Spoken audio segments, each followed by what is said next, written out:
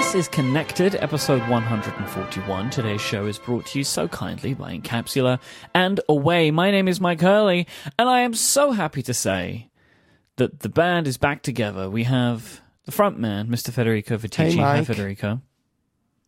And producer slash songwriter slash drummer, Stephen Hackett. I've never been a drummer, but I did play bass in high school and college. I don't see you as a drummer. So close. No, bassist. I went Super with, cool. I don't know. I didn't want to say he was a guitarist. I don't know why, so I just went with drummer. I was maybe angling towards trumpet or something, but I just couldn't think of a funny enough instrument. I see Stephen more as a producer slash impresario of sorts. Mm-hmm. You know? Sounds about right. Yeah. Frontman, hype man. So we have big news. Big news to start the show. Uh-oh. The first link in the show notes, if you go to your app right now, go to the webpage relay.fm/connected/141. There is a link to an Eventbrite page where we have tickets up to the public now for our Chicago show on Sunday, October 15th. This is the show we're doing in conjunction with the Release Notes conference. Most of the tickets went to Release Notes attendees, but there are a handful left available to the public. So if you want one and you're still listening to me, then you need to stop and click the link because they're probably already gone.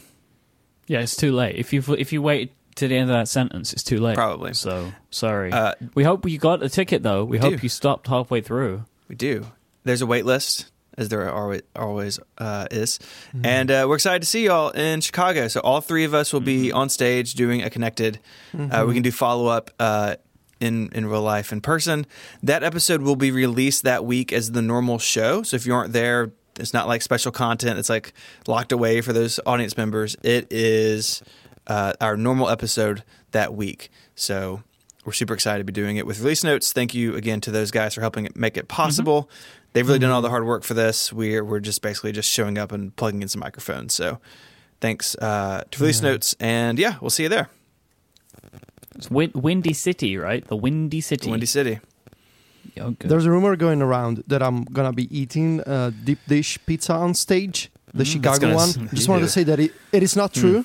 It's not happening, but maybe off stage we could arrange an Instagram story, Mike. Because I want to try it. I want to try too. what I've heard of as pizza casserole, is what I've been told. It's very much it's like kind that. of more like.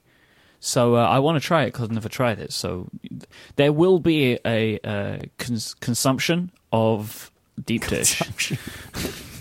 It's either where we eat it or fall into it. I'm not sure which one it's gonna end up being. I guess you have to be there to find out. So hope you got a ticket. So there'll be lots of fun stuff. We'll be at the conference. We're going to be in Chicago for about a week together, so it'll be a lot of fun. Making trouble. But it is time to move on to follow-up. And the first piece of follow-up I have many questions about, mostly for Federico.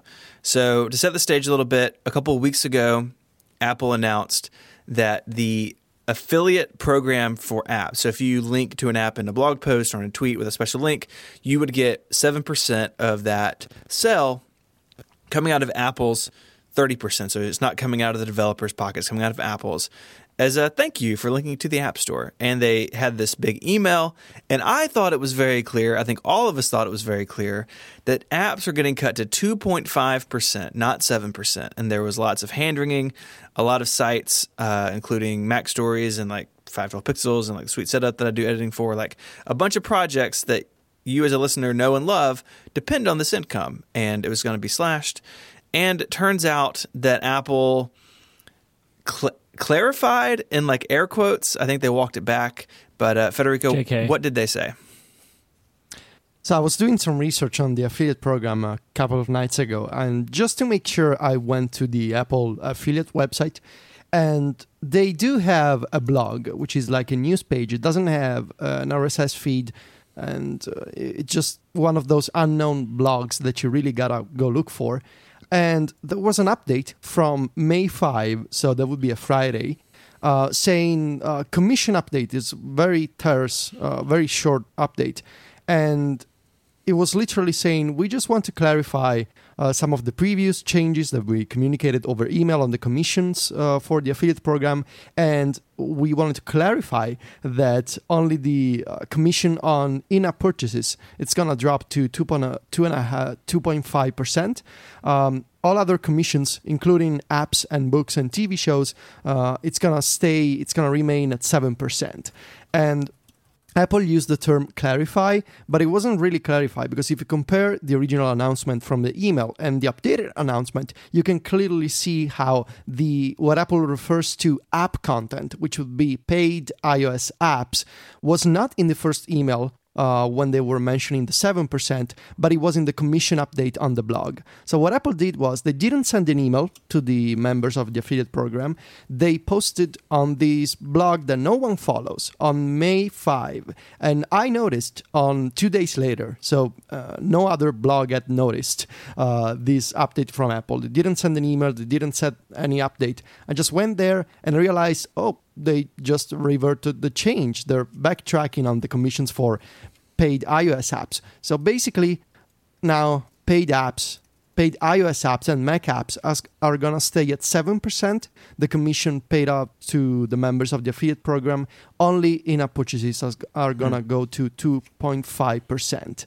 And yes, Apple did say we're clarifying, but to me that's basically backtracking on a previous decision. I don't know why it happened. I suppose they heard the feedback from a lot of members of the program, or maybe it was just a mistake. I mean, must be a very odd circumstance to get that wrong. Yeah. Which makes me believe it wasn't a mistake, it was a decision.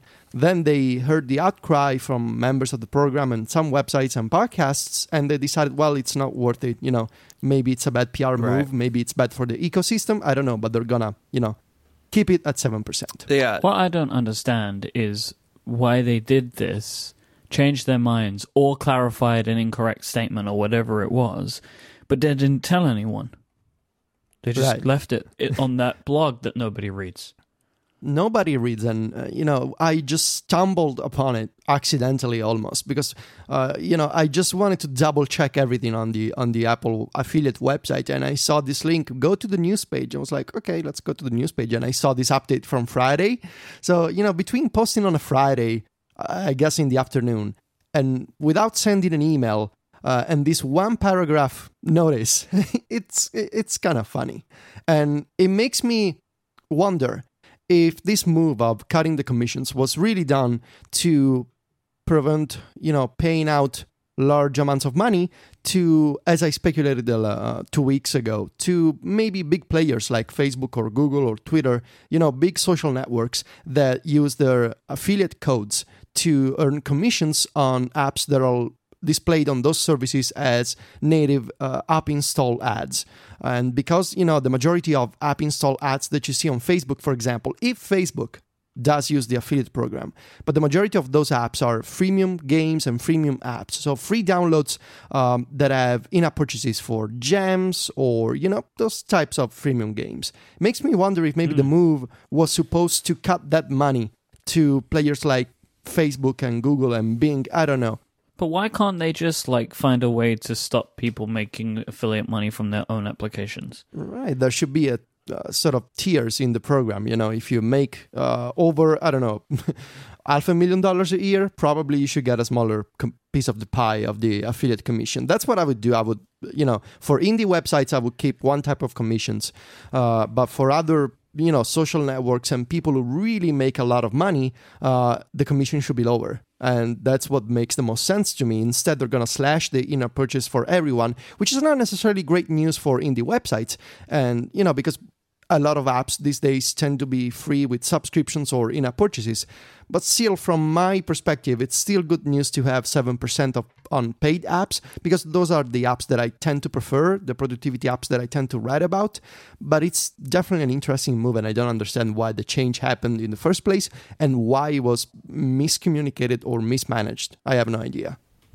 Surprise! So, Workflow's back. Yeah. Can you really be back if you never went away? There were many reports that it was dead. I think our friends at ATP began this situation. Well, I mean, that came from a comment from like workflow support team. So I think it's probably premature to call this back from the dead. Well, but, I mean, okay, so whatever came from the support team, what was reported was no more updates of any kind coming to workflow. Like, that was the tone, and everyone was like, that's it, it's done. They wrapped it up and they moved away. And that's not the case, right? Like, what we have is there has been an update. The update restores some functionality and has actually made some feature enhancements as well. Like, I was expecting maybe this would just be restoring for the companies that have said, yes, you can use our stuff again, which includes Chrome, which I'm so happy about. Google Chrome actions are back, and Pocket have been added. But it's also added some Apple Music functions, but also made some improvements. Like, one of them, which is something that I was really hoping for, which I think we spoke about. I think we spoke about the episode when we were just talking about workflow before it got sold, and I was talking about how dictionaries just have a random order, right, which is apparently a thing. But now, when they're kind of chained to lists, when they're supposed to be presented as a list, they now fix the order in place, which I think is great. Yeah, that I guess that workflow was able to basically rewrite their own JSON and dictionary support, so to make sure that items preserve their order. I feel like they were just saying to me, like, we're so sorry about the stress we've caused you, so here you go, here's your feature. I think that's what happened. Yeah, that's definitely how it went down. They put it on a whiteboard, right? Like, make Mike happy again, and then fix for Mike. Yeah, sure. I mean, the big idea here is that these are no major features. Like, it's not the type of update that introduces magic variables or web APIs. It's an update with some new features, but they're not groundbreaking, major functionalities added to workflow. It's still good to see that Apple is investing in the app, with bug fixes, various improvements, minor additions. Maybe you could say with Apple Music, you can now manage your playback queue and restoring some of the actions that got pulled with the acquisition. I don't know what to think. I want to be optimistic because this means there's still people working on it. There's still people listening and monitoring the problems with the app and fixing those.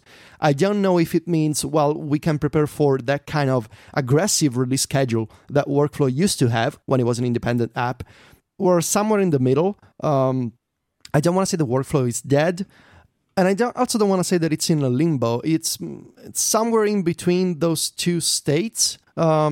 It's not going to have a redesign, I believe. It's not going to have new major additions, but it will probably receive bug fixes, improvements, and these minor changes. They're still welcome. And I want to be optimistic, but I don't know how many of these we'll get. In the meantime, I just wanted to say how I'm still using Workflow. I'm still creating workflows because the app functions as always. And now it's even better because they fixed a bunch of things. So it's not like... because I saw some people that are abandoning Workflow out of principle, even if it's still working great, and even if it got an update yesterday, there's still people who are going to say, well, I'm not spending any more time in this app because it's dead. And I think that's... everyone is free to do whatever they want, but I think that's, counterintuitive. I mean, if the app works and if it can save you time, why not just keep using it? But, some people, they took very precise and strong stance on things. I kind of feel the way that you do. Like, I don't expect to ever see something like a magic variables added to this application, right? Like this application as we have it right now. But I am hopeful, and I have faith that we will see things like this. If there's a bug that needs to be fixed, it'll be fixed. If there's a slight improvement that can be made, they'll make it.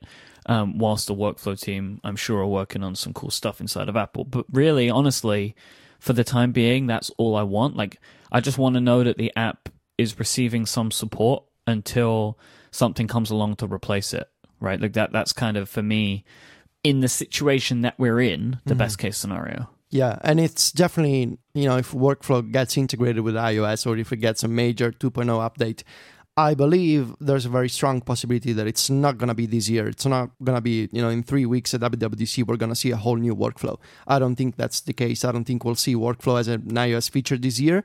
But, maybe next year, maybe with a point update to iOS 11, whenever that happens, that could be, but I wouldn't expect it in 3 weeks. It is, yeah, it does show how recent it was, right? Like, if it was only a couple of months ago and WWDC's in 3 weeks, I agree with that. I just can't imagine we see anything that's like, oh, that's what the workflow team went to do. Yeah. Like, it just doesn't feel like it would be now for me. Like, it could be next WWDC, it could be somewhere in between, but I don't think we're going to see it in June. All right, should we take a break? Yeah. Today's show is brought to you by Encapsula, the multifunction content delivery network that boosts the performance of your website, protects it from denial of service attacks, and secures it from the bad guys, those bad guys, whilst ensuring high availability. Let me tell you what those bad guys do. Those bad guys attack websites, and this happens every day. Sites of all sizes can be attacked. Criminals will use giant botnets to scrape website content, try to break into databases, and then bring down sites with denial of service attacks. Encapsula's network holds 3 terabits per second of on-demand scrubbing capacity and can process 30 billion attacks per second. This is why Encapsula's network has successfully defended some of the largest website attacks on record. You'll be able to see anything as it happens on the Encapsula dashboard to help you adjust your security policies on the fly. And if something bad does happen, their powerful CDN ensures that your content is delivered to your customers fast. People will never even know that something bad was happening. They would just be going to your website as normal. As a listener of this show, you can get 1 whole month of service for free. All you need to do is go to encapsula.com/connected. That's INCAPSULA.com/connected. You'll find out more here about Encapsula's service and claim your free month. Thank you so much to Encapsula for their support of this show and Relay FM. So, in the last couple of weeks, Federico has been secretly launching a new Kickstarter project, it seems. Oh, God. No. There's a link in the show notes, and I think the best way to sum this up is an iPhone case that can make espresso for you. Yeah, that is the most efficient way of summing that up. Why would you have so little faith in me that you think this could be my project? But it is the intersection of the things that you love, right? It is the anti-Federico, this thing here, making an espresso with your phone, with liquid coffee that comes out of a case on the back of your iPhone. That is like against all of my life principles. Let me rewind a little bit for people that don't know what we're talking about, which is probably most of everybody. This Kickstarter project came across our views somehow. And it is, as we have been joking, the exact product is, it is an iPhone case that has the ability to dispense coffee. You put these like capsules or something in the side, these like card capsules in the side. It heats it up and you pour coffee via the use of an application. I'm not sure how the app helps, but apparently it does. It's also for Samsung phones as well. I don't think it's just an iPhone case. And it will pour coffee out of the top of the case. That is what it does. So you will always be able to have hot coffee no matter where you are. You can just pour it out of the case that you have your phone in. It's a concerning idea.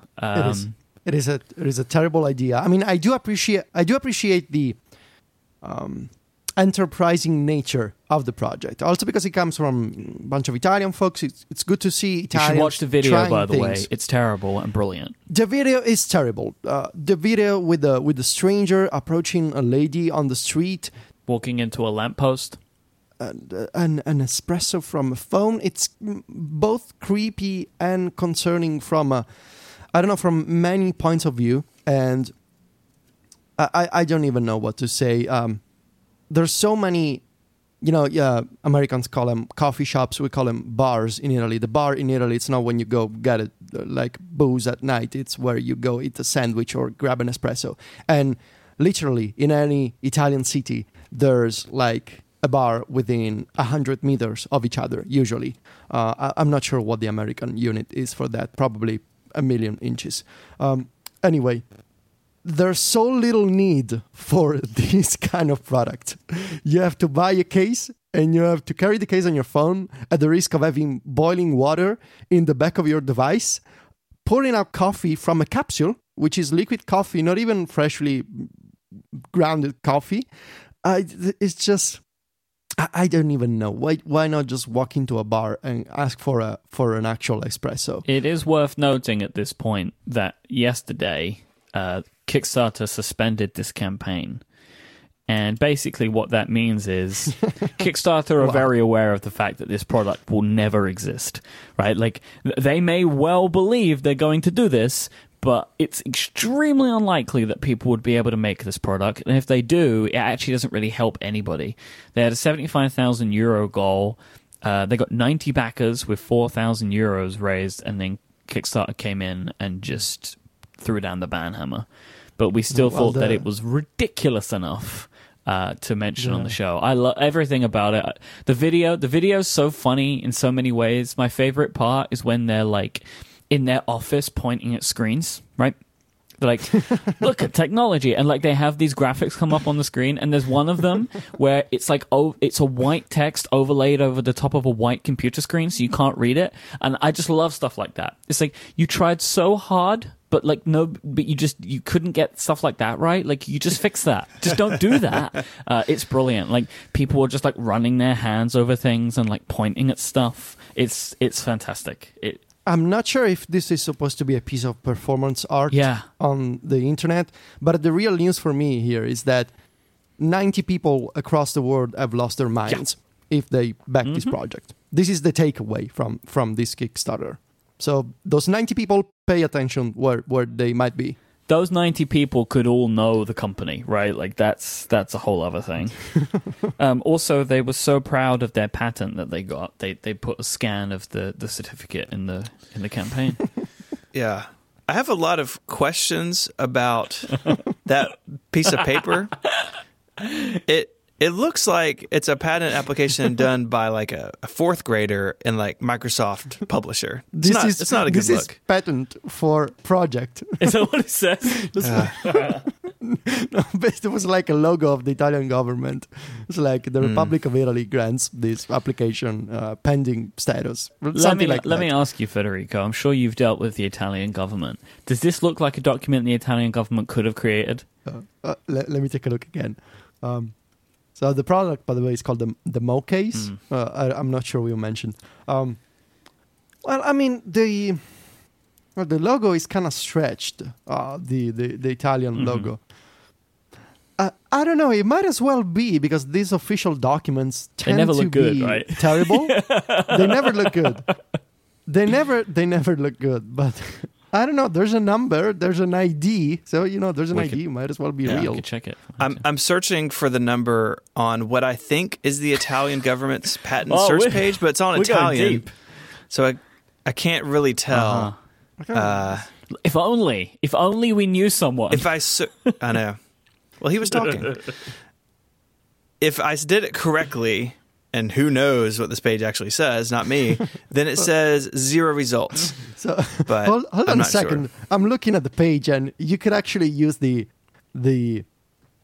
Samsung S7 Edge. Isn't that the phone that used to explode? No, that was the Note. This is the Edge. That makes your coffee really hot. I was already imagining a coffee explosion in the middle of the street.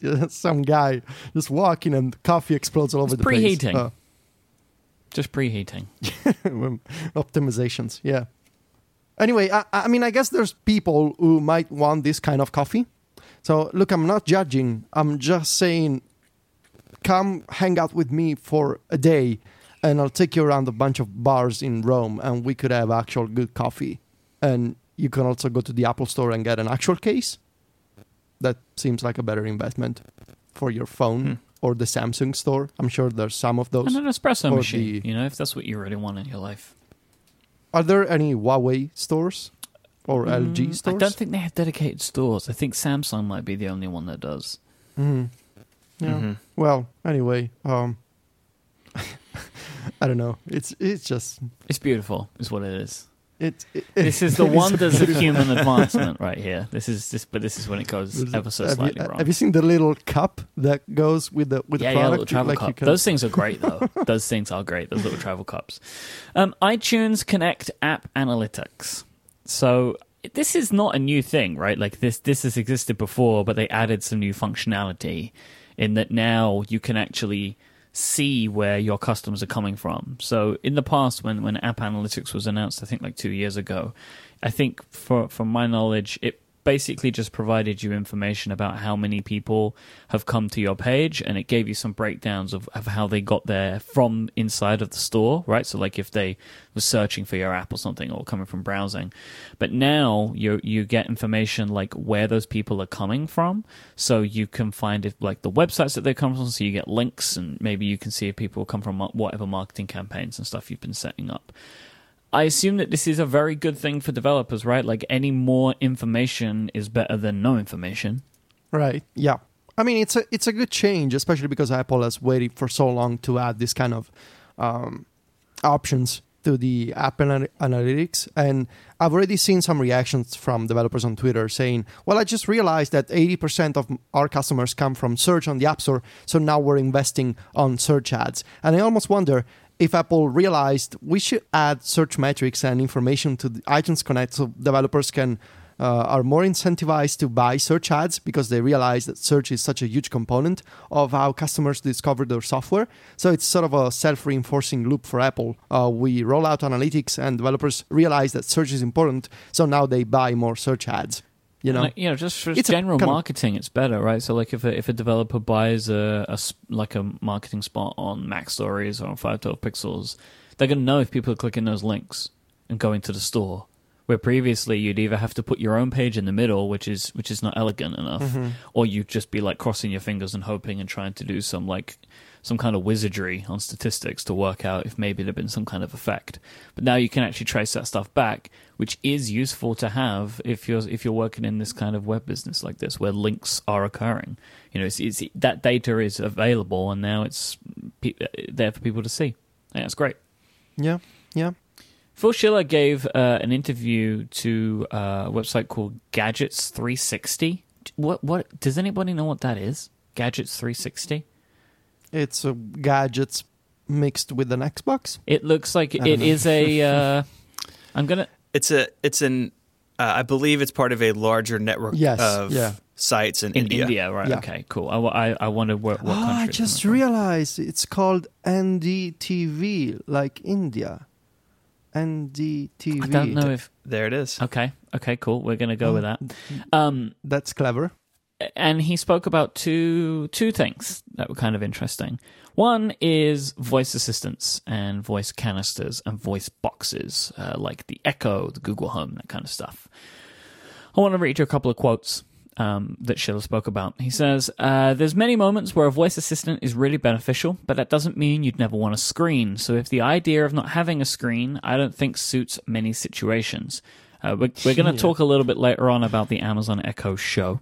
But this is Schiller gave these reports before there were even any rumors of this product, or strong rumors of this product. He also went on to say, I think voice assistants are incredibly powerful. Their intelligence is going to grow. They're going to do more for us, but the role of the screen is going to remain very important to all of this. Phil Schiller really is doubling down on these things having screens. So my expectation, we were talking last week about rumors of a Apple voice assistant box, like a Siri in a can, popping up at some point. I think we can assume that this thing's going to have a screen on it, right? I mean, it sure seems like that's where they're headed with this. Anytime Apple talks about a market they're not in, it's important to pay attention to how they speak about it. So there was kind of one of the more famous examples of Steve Jobs saying no one wants to watch a video on their iPod, and then like 6 months later, there's an iPod with video. But in conjunction with that, they had the iTunes Store with TV shows, and they introduced a whole ecosystem kind of all at once. Here, I can't help but think it's a similar thing where there's lots of rumors that they're working on this. Like we spoke about last week, these products need a display to fall back to when they can't tell you the information verbally. And I think Apple's thinking about that as like the whole thing, and they don't want to kick people to an app. Whether or not we see this, like we spoke about last week, in the next couple of weeks or sometime in the next year, I would be really surprised after all of this if it does not have a screen as part of the product. I think it's also interesting that, like, when Schiller's gone on record with these types of things before, he's talking about, like, the device you have with you, right? Like, that's been the whole thing. And it seems like that they're kind of changing that tune a little bit now, right? That these things don't necessarily have to be in your pocket, which is definitely the route that Apple has gone down before by kind of being like, oh, your iPhone's the best digital voice assistant because it's always in your pocket. But now it's kind of just like, these things need screens, right? And I think that's kind of interesting, the way they're kind of like bundling it all up now to be like, the one in your pocket's really great. They're still saying that by saying they need screens, but then also like thinking about what they could end up launching themselves. There you go, could have a screen. I wonder if adding a screen is also a way to entice people to buy this product, and if those people don't have an iPhone or don't have an iPad with the main screen, with the main app, if they don't have the main Apple device, well, the speaker with the screen could be the only screen that they're interacting with. You know, if you want to sign into your iCloud account, or if you want to manage Apple Music playlists, you don't have an iPhone, but you really want the Apple speaker, now you can do all things, you know, configuration, setup, and, you know, even confirming some actions, you can do them from the speaker, even if you don't have an iPhone or if you don't have an Apple Watch. Mm-hmm. Maybe this is why the iPad mini is still for sale. They need to keep making the screen so they can bolt it to this thing. Could be, actually. That's not a wild thing to say. It really isn't. No. Like, it makes a lot of sense. Weirdly, there was one other thing that I wanted to pick out of this article. Schiller gave a bunch of quotes about upgrade pricing in the App Store. So he was questioned about this by Gadgets 360. This just seems like, where is this coming from again? But we're back on that train. And I think he kind of, to me anyway, these quotes kind of shut it all down. So he said, the reason we haven't done this is that it's much more complex than people know, and that's okay. It's our job to think about complex problems. But the App Store has reached so many successful milestones without it, so without upgrade pricing, because the business model makes sense to customers. So he's talking about the new business models make sense to customers. And then he goes on to say, and the upgrade model, which I know very well from my days of running many large software programs, is a model from the shrink-wrapped software days that for some developers is still very important. For most, it's not really a part of the future we are going. I think for many developers, subscription model is a better way to go than to try and come up with a list of features and different pricing for upgrade versus for new customers. I mean, it kind of seems a bit like he's just shutting it down now, right? It's like, I understand people want upgrade pricing. That's not where we are now, right? Like, we have new tools, use those. I do think, and I posted this on Mac Stories, I think it's a complex issue, and I see some of the points that Schiller mentioned as valid. I do think that the App Store has found incredible success with the simpler model. You know, you don't have to think about, do I own an existing license? And what is the price if I'm a new customer or if I'm an old customer? So the App Store is easy to use. But at the same time, I also realize that some developers could have used something like upgrade pricing years ago when the iPad was new, for example, or even when the iPad Pro was new, when iOS 9 came out, and a lot of developers were wondering, we want to make professional apps on the App Store for the iPad, but how do we monetize this? Because we've seen that paid apps are not going to cut it for us anymore, and we want to retain our best customers. And it's important to remember that this discussion, the upgrade pricing discussion, has been going on for years now, and Apple only added subscriptions for all categories of apps on the App Store last year, and I'm talking about the auto-renewable subscriptions that you buy with your iTunes account and they renew automatically. It was rolled out last year. So I think it's valid in both ways. I think Schiller has a point that the App Store is easy to use, but I also hear the concerns of developers who say, we're not sure how to monetize our apps because we've struggled to implement in-app purchases, and many of our customers don't want to subscribe. They just want to pay once, but stay with us over the years. And Schiller is saying, well, you should really look into subscriptions now, because that's the way that you can do free trials. That's the way that you can do discounts for, people who migrate between different groups of subscriptions. And that for Apple seems to be the way forward. I just feel like if subscriptions were rolled out years ago, maybe 3 years ago, the upgrade pricing discussion would have settled a long time ago. Instead, we're still talking about it because, it's relatively a new thing. And, there are some apps trying subscriptions, and I've done some research this week. It's maybe slightly more than I was expecting.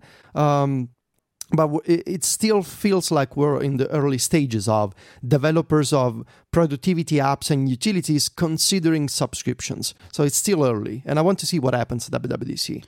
I'm sure that there are lots of apps that are using subscriptions. I feel like I'm not seeing as many as I expected in the applications that I use. And I do use a lot of professional apps, right? Like I use a lot of apps that could very well be put behind a subscription. And I don't feel like I'm seeing as many as I thought I would see. And I wonder why that's the case. Like, you know, applications that I've seen in the past that do like the really clunky upgrade model, right? Like, here's a new application, it's a brand new app, pay it. Like, I use a bunch of apps that have used that model in the past that haven't attempted, or it seems, to move over to subscriptions. I mean, of course, there's always a time for that to change, right? Where they could do it as they're getting ready for a new big version. But I was honestly really expecting to see more than what I'm seeing here. So it kind of confuses me, where I'm like, a lot of the indie development community is still asking for upgrade pricing, but they haven't changed their business models in the way that Apple clearly wants them to. Because I honestly really do not see Apple adding upgrade pricing to the App Store. I don't think it's going to happen. It would be a big change to the overall market and the overall business for a small set of users, because you know, you've got such a small set of applications that would take advantage of it, and then a small set of those users that would actually make the upgrades, that it makes more sense for them to try and double down on newer ways of doing things, like charging subscriptions, which is a newer business model, or in-app purchases, right? Like free with in-app purchase type applications. It makes more sense, I think, for Apple to push on those. I know that it's a struggle for a bunch of developers who either can't do subscriptions for whatever reason, or don't want to, or are not sure how to make it work.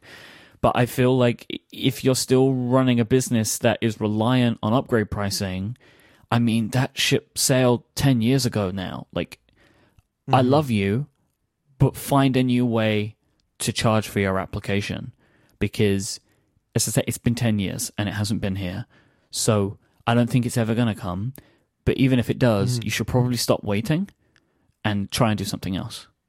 I'm sorry, I love you. Yeah. Look, I think developers are well aware of the fact that the realities of the App Store are different, and they're never going to be the same as the shareware era of macOS software. And I see some developers trying new approaches. Yep.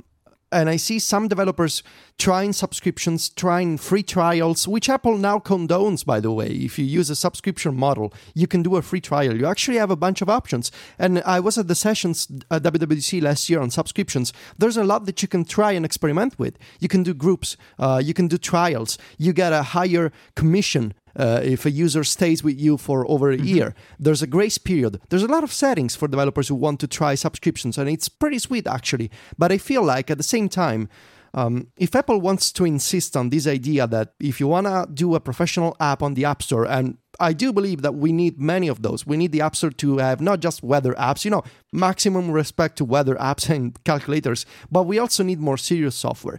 And there's only half of the story coming from Apple. So yes, we do have subscriptions. What other incentives do we have? Can we make iPad apps? Can we make professional apps that are just as powerful as the Mac counterparts? So it's pretty sweet that we can do subscriptions, but do we have the APIs to make those professional apps as powerful, as intuitive, and as flexible as they can be on the desktop? Because otherwise people are just going to create web apps and desktop apps and charge on their own stores. So it's great that iTunes Connect has these options now, but it also needs to happen on an API and SDK level. They need to allow developers to make powerful stuff and charge for it with the new model. But I only think we're halfway there. I think it's interesting, too, that Schiller framed it the way that he did. Before he was Apple, he was at Macromedia, talking like 20 years ago.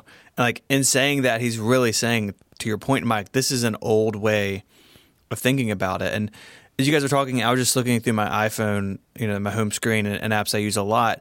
And there are a lot of those apps that I do pay for but they're not necessarily subscriptions in the App Store. Something like Todoist is free, but I'm paying for a premium account, through their website. Or like 1Password, I pay for, Teams and Family. So I'm paying, on an ongoing basis to use it, but the app itself is free. So even if you're not paying for an app subscription through the store, many of the apps and services we use, there's some sort of account component that you're paying for. But I agree with you guys. It's a really outdated way of thinking about it. And, you can say that it was prematurely put out to pasture because Apple structured the way that they did.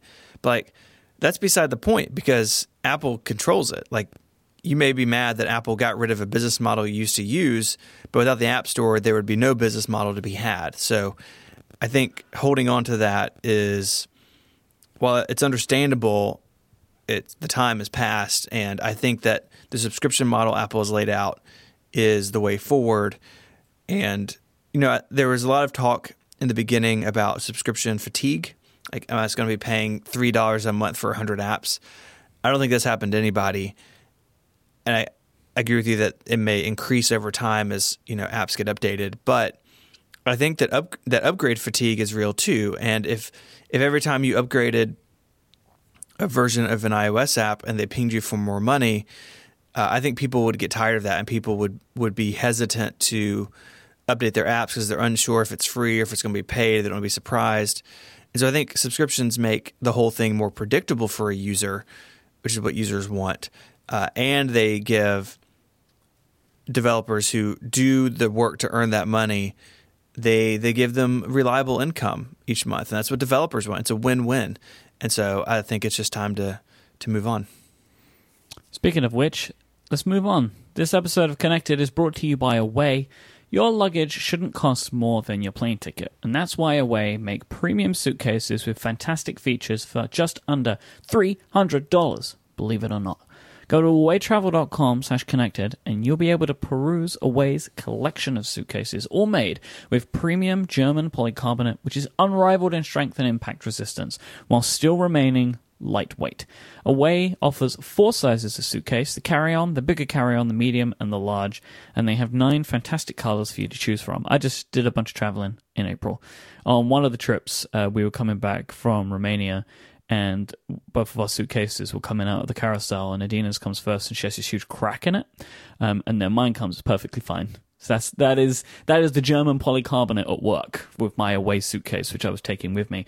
I really love my Away suitcase. It was fantastic for some of the trips that I was taking it on because it has the 4 wheels, which I really love, the 360-degree 4 wheels, which is awesome. So much better than 2 wheels. It has a removable washable laundry bag. So when you're at the place that you're at, you can just take this laundry bag out from a little zip pocket and just put your dirty laundry in there. You can zip it all up and then put it back in the case when you're done, which I really like, so it keeps everything separate. Of course, the best feature is the USB power brick, which is on the carry-on models. So you always have a battery with you to charge your phone. It's fantastic. All of their carry-ons are compliant with major US airlines, and they all maximize the amount that you can pack because they have this amazing compression system, which lets you stuff tons of stuff into these cases. Away believe in the quality of their products. They offer a lifetime guarantee. If anything breaks, they'll fix it or replace it for life. They have a 100-day trial as well. So you can try it, you can live with it, you can travel with it, and if at any point you decide your Away case isn't for you, you can return it for a full refund, no questions asked, and they have free shipping on any order within the lower 48 states of the US, but they do ship to other places around the world as well. Travel smarter with the suitcase that charges your phone. Go to awaytravel.com/connected and use the code CONNECTED at checkout, and you'll get $20 off any of their suitcases. That's awaytravel.com/connected and the code CONNECTED for $20 off. Thank you so much to Away for their support of this show and Relay FM. So just before the episode today, Amazon announced the Echo Show. The Echo Show. Is that a podcast? Yeah, it's a new podcast. It's me and Jeff Bezos, and we're just in a really big room, and there's just a lot of echo, right? Get it? Get it, right? Wow. No. The show is over, guys. Go check out the show notes. Wait, is this the Echo show notes? What are we talking about now? I'm really confused. Oh, God. Okay, Why? so the Echo Show. It will be released on June 28th for $229. There's no international release or pricing information as of the time of recording. It features a 7-inch touchscreen, a 5-megapixel camera mounted on the front for video calling, powerful room-filling speakers with Dolby processing, which is something we lifted off of the page, so it sounds a bit marketing-y. And it has the same 8 microphone away as in the tall Echo, so it can hear you from other rooms, and it can do all noise cancellation and stuff like that. So it's got everything the current Echo has, the big long tube, with a touchscreen on the front of it. Now, what can you do with said touchscreen, Stephen? You can do all sorts of things. You can touch it, and you can see things. It's Touchscreen. Does both. Should be a product developer, Steven. I know. Wow. So they, from their marketing page, is really all we have at this point. The flash briefings that are part of the Echo service now, so you can say, "Hey, what's the news?" And you get audio.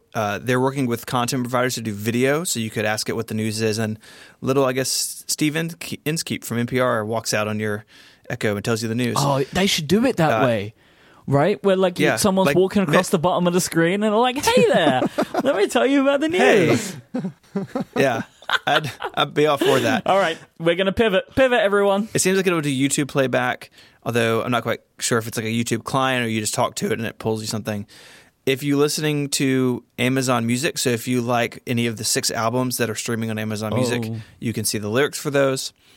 You can see footage from security cameras that connect with the Echo service. So I have Nest cams at home and I have a Canary. Neither of them work with this.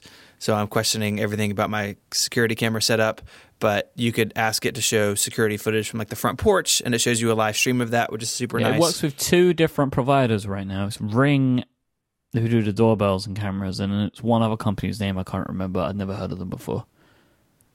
Yes. You think the Arlo camera? Yeah. Arlo. Yeah, that's Netgear, I think. It's the Netgear brand for cameras, if I recall correctly, I think. Okay. So that, I think, is pretty compelling. They're going to have some other stuff on there, weather forecast. You can see your shopping list, to-do list, and that sort of stuff. So it's a way to sort of bring that content more to life than just what they can do with just a speaker. So it seems like kind of a natural evolution. But they're also adding video conferencing via this Echo and the companion mobile app. And it seems like they're doing audio calling for all devices, so we could talk on our Echoes. If your iPhone isn't nearby, I guess. I don't know. But I did sort of laugh. Our friend Zach, who writes at 9to5Mac, tweeted, "Echo with a camera and no display." So talking about last week. Creepy. Echo with a camera and a screen. Okay. So I did kind of laugh at that. I'm sure you can see the difference, right? Like, I know why. What's the difference? Okay, so one of the reasons people find the look, I guess, a little bit creepier, although I don't think it is, as we were talking about last week, that's going in the bedroom, right? Like, I think that's one of the things, is it's going in the bedroom, which is what people don't like. That's how they're marketing it. So I think that the marketing that you were seeing for the look was kind of different. I don't know. I don't think they're creepy, but I can see why people would say that. Plus, there is this weird thing about the screen. It's like, oh, I know these devices. But no screen, it's like, what are you doing in there? Like there's just this like nebulousness about it when there's like no UI. So you're like, are you looking at me? Like, you can't see what it's doing because it's giving you no visual, and it's got lights and stuff or whatever. But like, we're used to, like, I'm looking at the big screen right now and it has a camera on top. There's another one right there. There's another one right there. I look at one all day. I'm used to that. But like these little cameras that just sit there quietly, they're a little bit more creepy looking, I think. Because it's a security camera, right? Like, I think we're maybe a little bit more like there are these security cameras all around us. We don't know who's looking. Yeah, I don't know. This is a different mental thing. But I do get the joke. Yeah, I think that's a fair assessment. I agree with you. Like, it's just the marketing. But yeah, so they're going to do video conferencing with it, which I think is really interesting.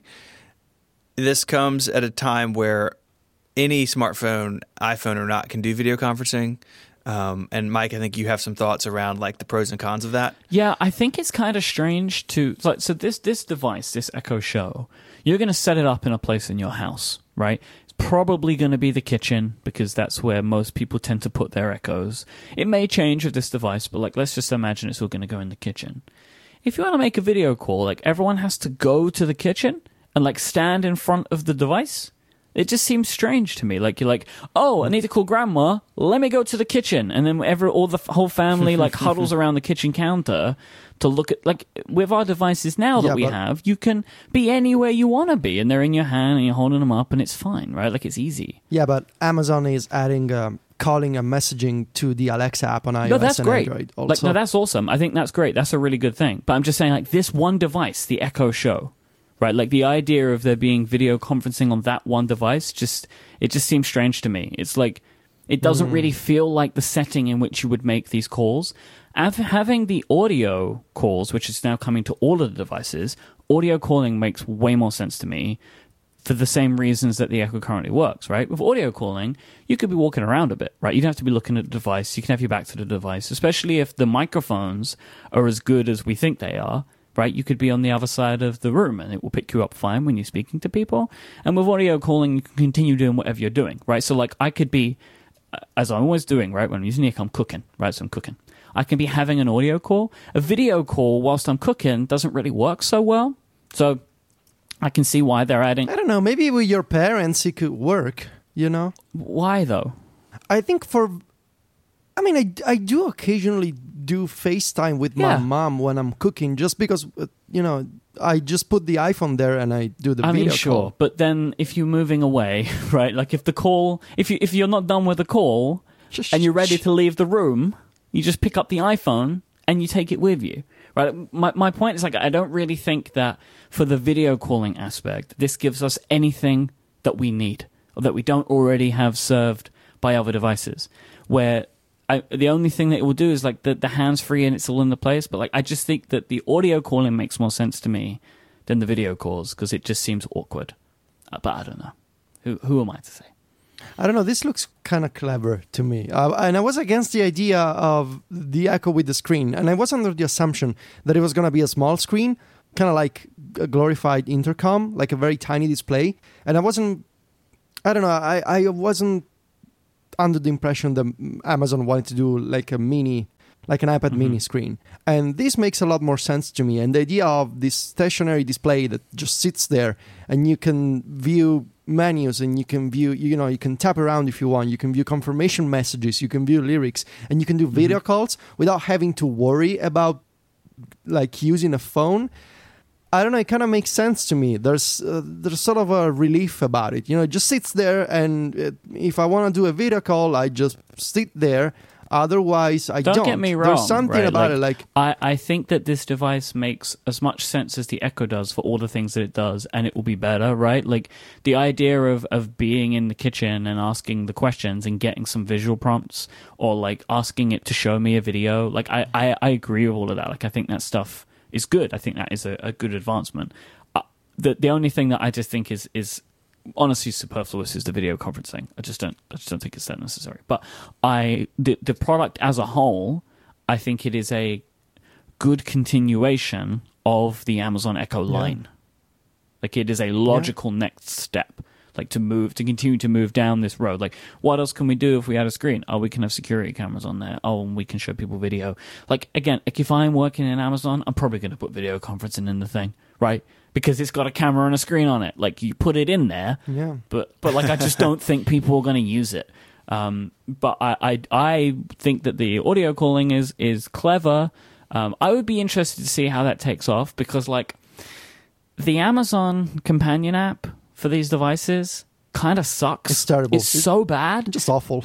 I can't see how they're going to do a good experience of audio and video calling inside of the current application that they have because it is terrible.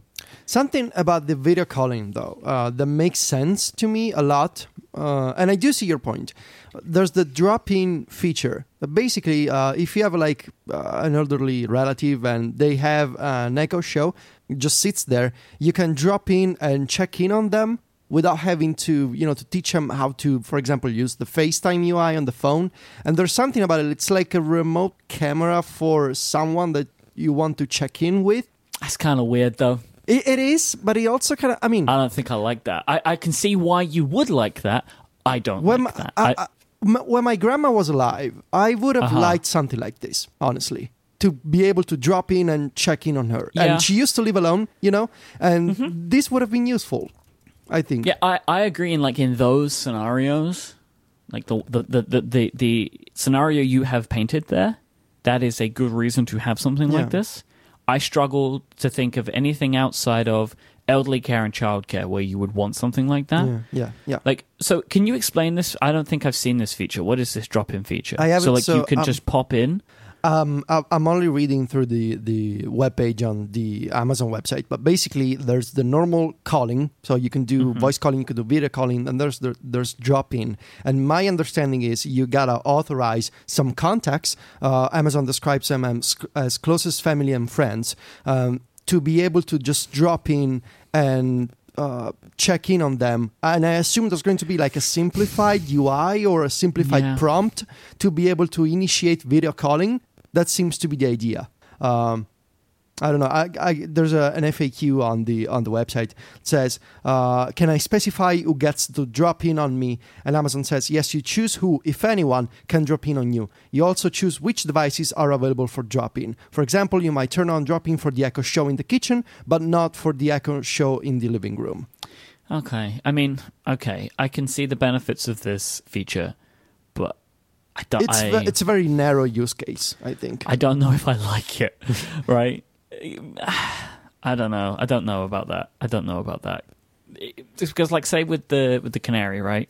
You can do that when I set it in certain modes, and you have the mode has to be changed for the camera to be viewable. This is kind of a little bit like you could just pop in on anyone at any point. I don't know. It just seems a bit strange. But there are uses, right? Like we've established them. There are definite use cases for this, but I can just see uncomfortable conversations. Yes. Yes. And also I love the idea of friends. Who is giving this to their friends, not their family? No, not to their friends, but who's doing that? I will give one to my parents, honestly, and to tell them, okay, just put this in the kitchen. Don't do any weird stuff in the kitchen. Oh God! And anytime I want, I can drop in on you guys. You see, you have to have that conversation.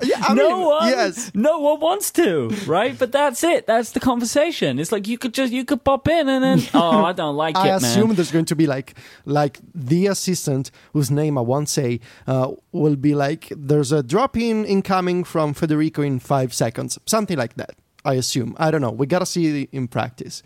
A lot of what Amazon is doing with the Echo sort of floats between genius and uncomfortable. This whole product line.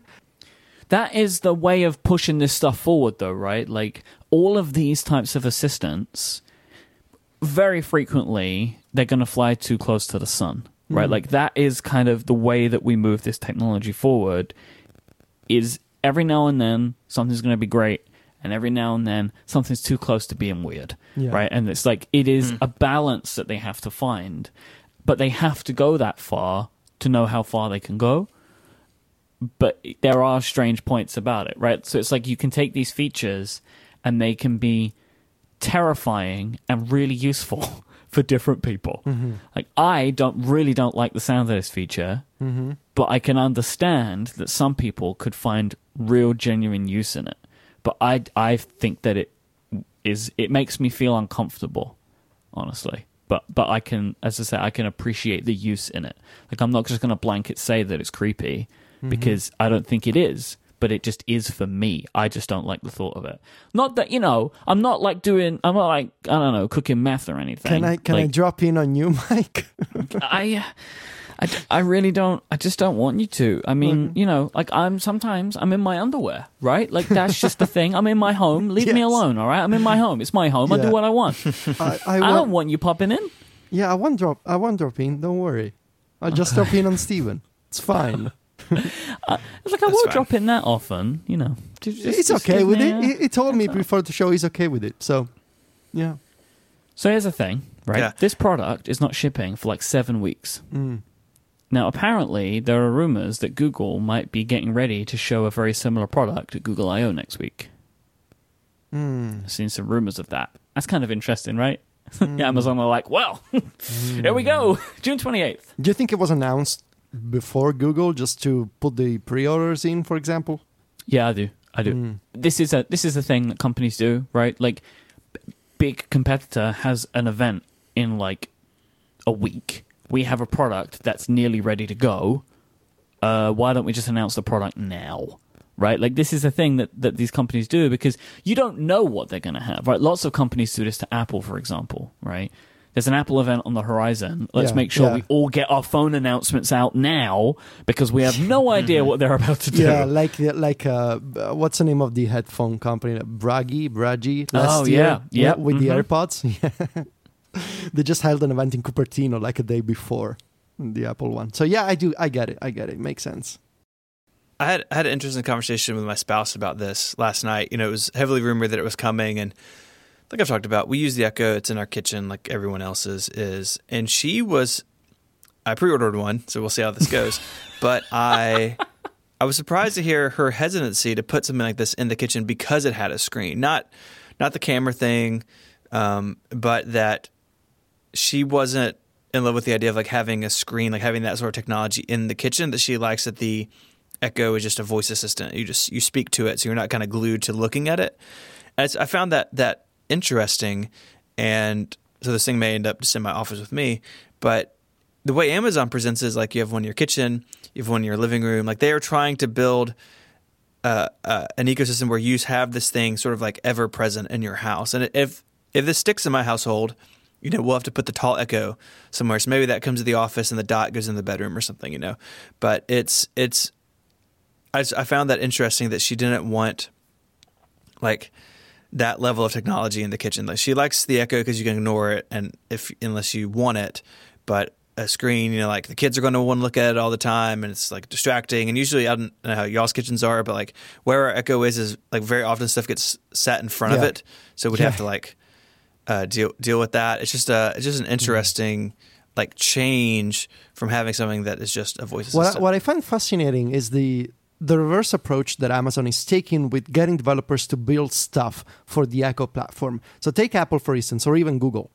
They both started with the main OS on the phone, and they get developers to build apps. So native apps, the basic component is the app. And over the years, both Apple and Google have added all of these extra pieces on top of the app. So extensions, widgets, the Siri API, and, iMessage. Instead, Amazon is starting from the very extra pieces. So they're starting with the Echo skills, so very rudimentary skills. You can talk to the Echo and you can receive audio responses. Then they added on top, more textual components, deeper API, deeper conversations, and AI APIs the developers could integrate with. Now they're adding a visual UI. I assume there's going to be, if not today, there's going to be eventually an announcement of with the Echo SDK, you will be able to build visual interfaces. And so Amazon is getting closer to having this app ecosystem that didn't start from the traditional App Store. Well, they tried with the Amazon App Store and the Fire Phone, but now they're trying again with a reverse approach of the main platform owners, which are, Apple and Google. And instead, they're starting from these islands, and they're eventually maybe gonna have their own OS, but in a different way. I find that very fascinating and different from the rest of the industry, honestly. Yeah, I feel like of everyone that is doing this, I mean, and we'll see what Google come out with, and we'll see what Apple may eventually come out with. But, like in the world in these things currently exist, right, there are Cortana devices starting to pop up. Amazon definitely seems the most serious, right? Like they are the ones that are really putting a lot of weight behind this. I feel like the Google Home doesn't really seem to have really pushed forward, and I hope that we see something from them next week. But like it was like, oh, we're going to add these different integrations, and they added some, and then that was kind of it. Where Amazon is very much just like, we're an open platform, come and do what you need, and I feel like that there is more advancement going on here than there is with our companies, especially when this is like the fifth device, Echo device? Yeah. Right? Because they did the regular one, the Dot, the little Bluetooth, the little battery powered one, then the Look, and now the Show, right? Yeah, they are really iterating quickly and continuing to advance their technology. This is a serious play for Amazon. Nobody knows how well these things actually sell, but however many it is, it's enough money or enough sales for Amazon to believe that they're onto something, to the point that they will continue to keep making and releasing new devices. And what should be, maybe to a degree, concerning for Apple is the degree that Amazon is going after developers by offering them APIs to do stuff like OCR, AI features in the cloud. So to get developers to rely on their platforms, kind of like they did for websites with with AWS, they're doing now for machine learning, for AI features, computer vision, OCR, all of these modern implementations. They're getting developers to rely on them. And they're also saying, now you can use those SDKs and those APIs from us in your Amazon Echo skills and apps. You can also implement them in other iOS apps. So they're kind of gaining a foothold in the developers' ecosystem in a different way. And that is why I believe eventually Apple is going to get serious about, telling developers, well, now you can also have our, API for AI, machine learning, OCR, all of this modern computer vision stuff. You can have them natively from us as well. Maybe it's going to be a CloudKit component, but if you look at Amazon, what they're doing with the Echo platform, with the voice services and with the AI stuff, even if you look at Microsoft with the it used to be called Project Oxford, now I think it's called Microsoft Cognitive Services, but both companies are serious about getting developers to rely on this stuff, voice activation, text processing, text-to-speech, speech-to-text, all of these modern features that Apple doesn't offer, in the cloud. It doesn't offer as a CloudKit component. And I think Apple eventually has to get serious about this space. Otherwise, developers are going to rely on Amazon just like website owners rely on Amazon today for CDNs and, any kind of content delivery, really. So, Stephen, you mentioned you'd ordered one, right? I did, yep. The shows, okay. And Federico? Are you gonna? I mean, it's not available outside of the US right now. Yes, but thanks to our common friend John, I indirectly pre-ordered one, and I assume I will get it eventually. If, so UPS. You're not going via a sketchy eBay salesperson. Well, I mean, I don't think John is a sketchy individual. So no, not the easy. No, he's a great guy. So he's gonna ship one to me from the US. Hopefully it'll work just as, the Echo from the US works in Italy, which is you don't get most of the location stuff, but you get everything else. I'm probably going to do exactly what I did last time, like a bit of a wait and see. I want to see how you guys react to it, because I'm not really that keen on doing that whole thing of like buying one from the US, getting it shipped to me, because I like what I currently have. I'm fine with it. Like I'm not aching for a touchscreen version of this. I think it would be nice, but like I'm not like, oh, if only it, it's not really a thing that I have. But if you guys get it, or if people start to get it and love it as much as they love the original one, then maybe I'll pick one up when I'm in sometime in America. I mean, what is it, like end of June this thing comes out? Or so maybe sometime in August or something. But yeah, I mean, or they may just announce it in the UK, which Amazon, you have such strange product sales, very peculiar. So we'll see. But yeah, that is it. The Amazon Echo Show. What do you think of that name, by the way? I mean, I made jokes about it, but like... I like it. Yeah? It does the job, right? I think so. Yeah. Want to find our show notes for this week? relay.fm/connected/141. Thanks to Incapsula and Away for sponsoring this week's episode. If you'd like to find Federico online, he's over at macstories.net. He's at Viticci on Twitter, Viticci. And of course, as well as his shows on Relay FM, Federico hosts the App Stories podcast, which is it's appstories.net, right, Federico? Yes. You can go check that out. Stephen is at 512pixels.net. He's at ISMH on Twitter, and he is the producer. So fancy. I called him a producer at the start of the show, but he is the actual producer of Download on Relay FM, which you can go check it out at relay.fm/download. So it's a great show. It's getting better and better every single week. You should go check it out. I am at iMike, IMYKE, and I don't really do anything else. Thanks so much for listening. Until next time, say goodbye, guys. Arrivederci. Adios.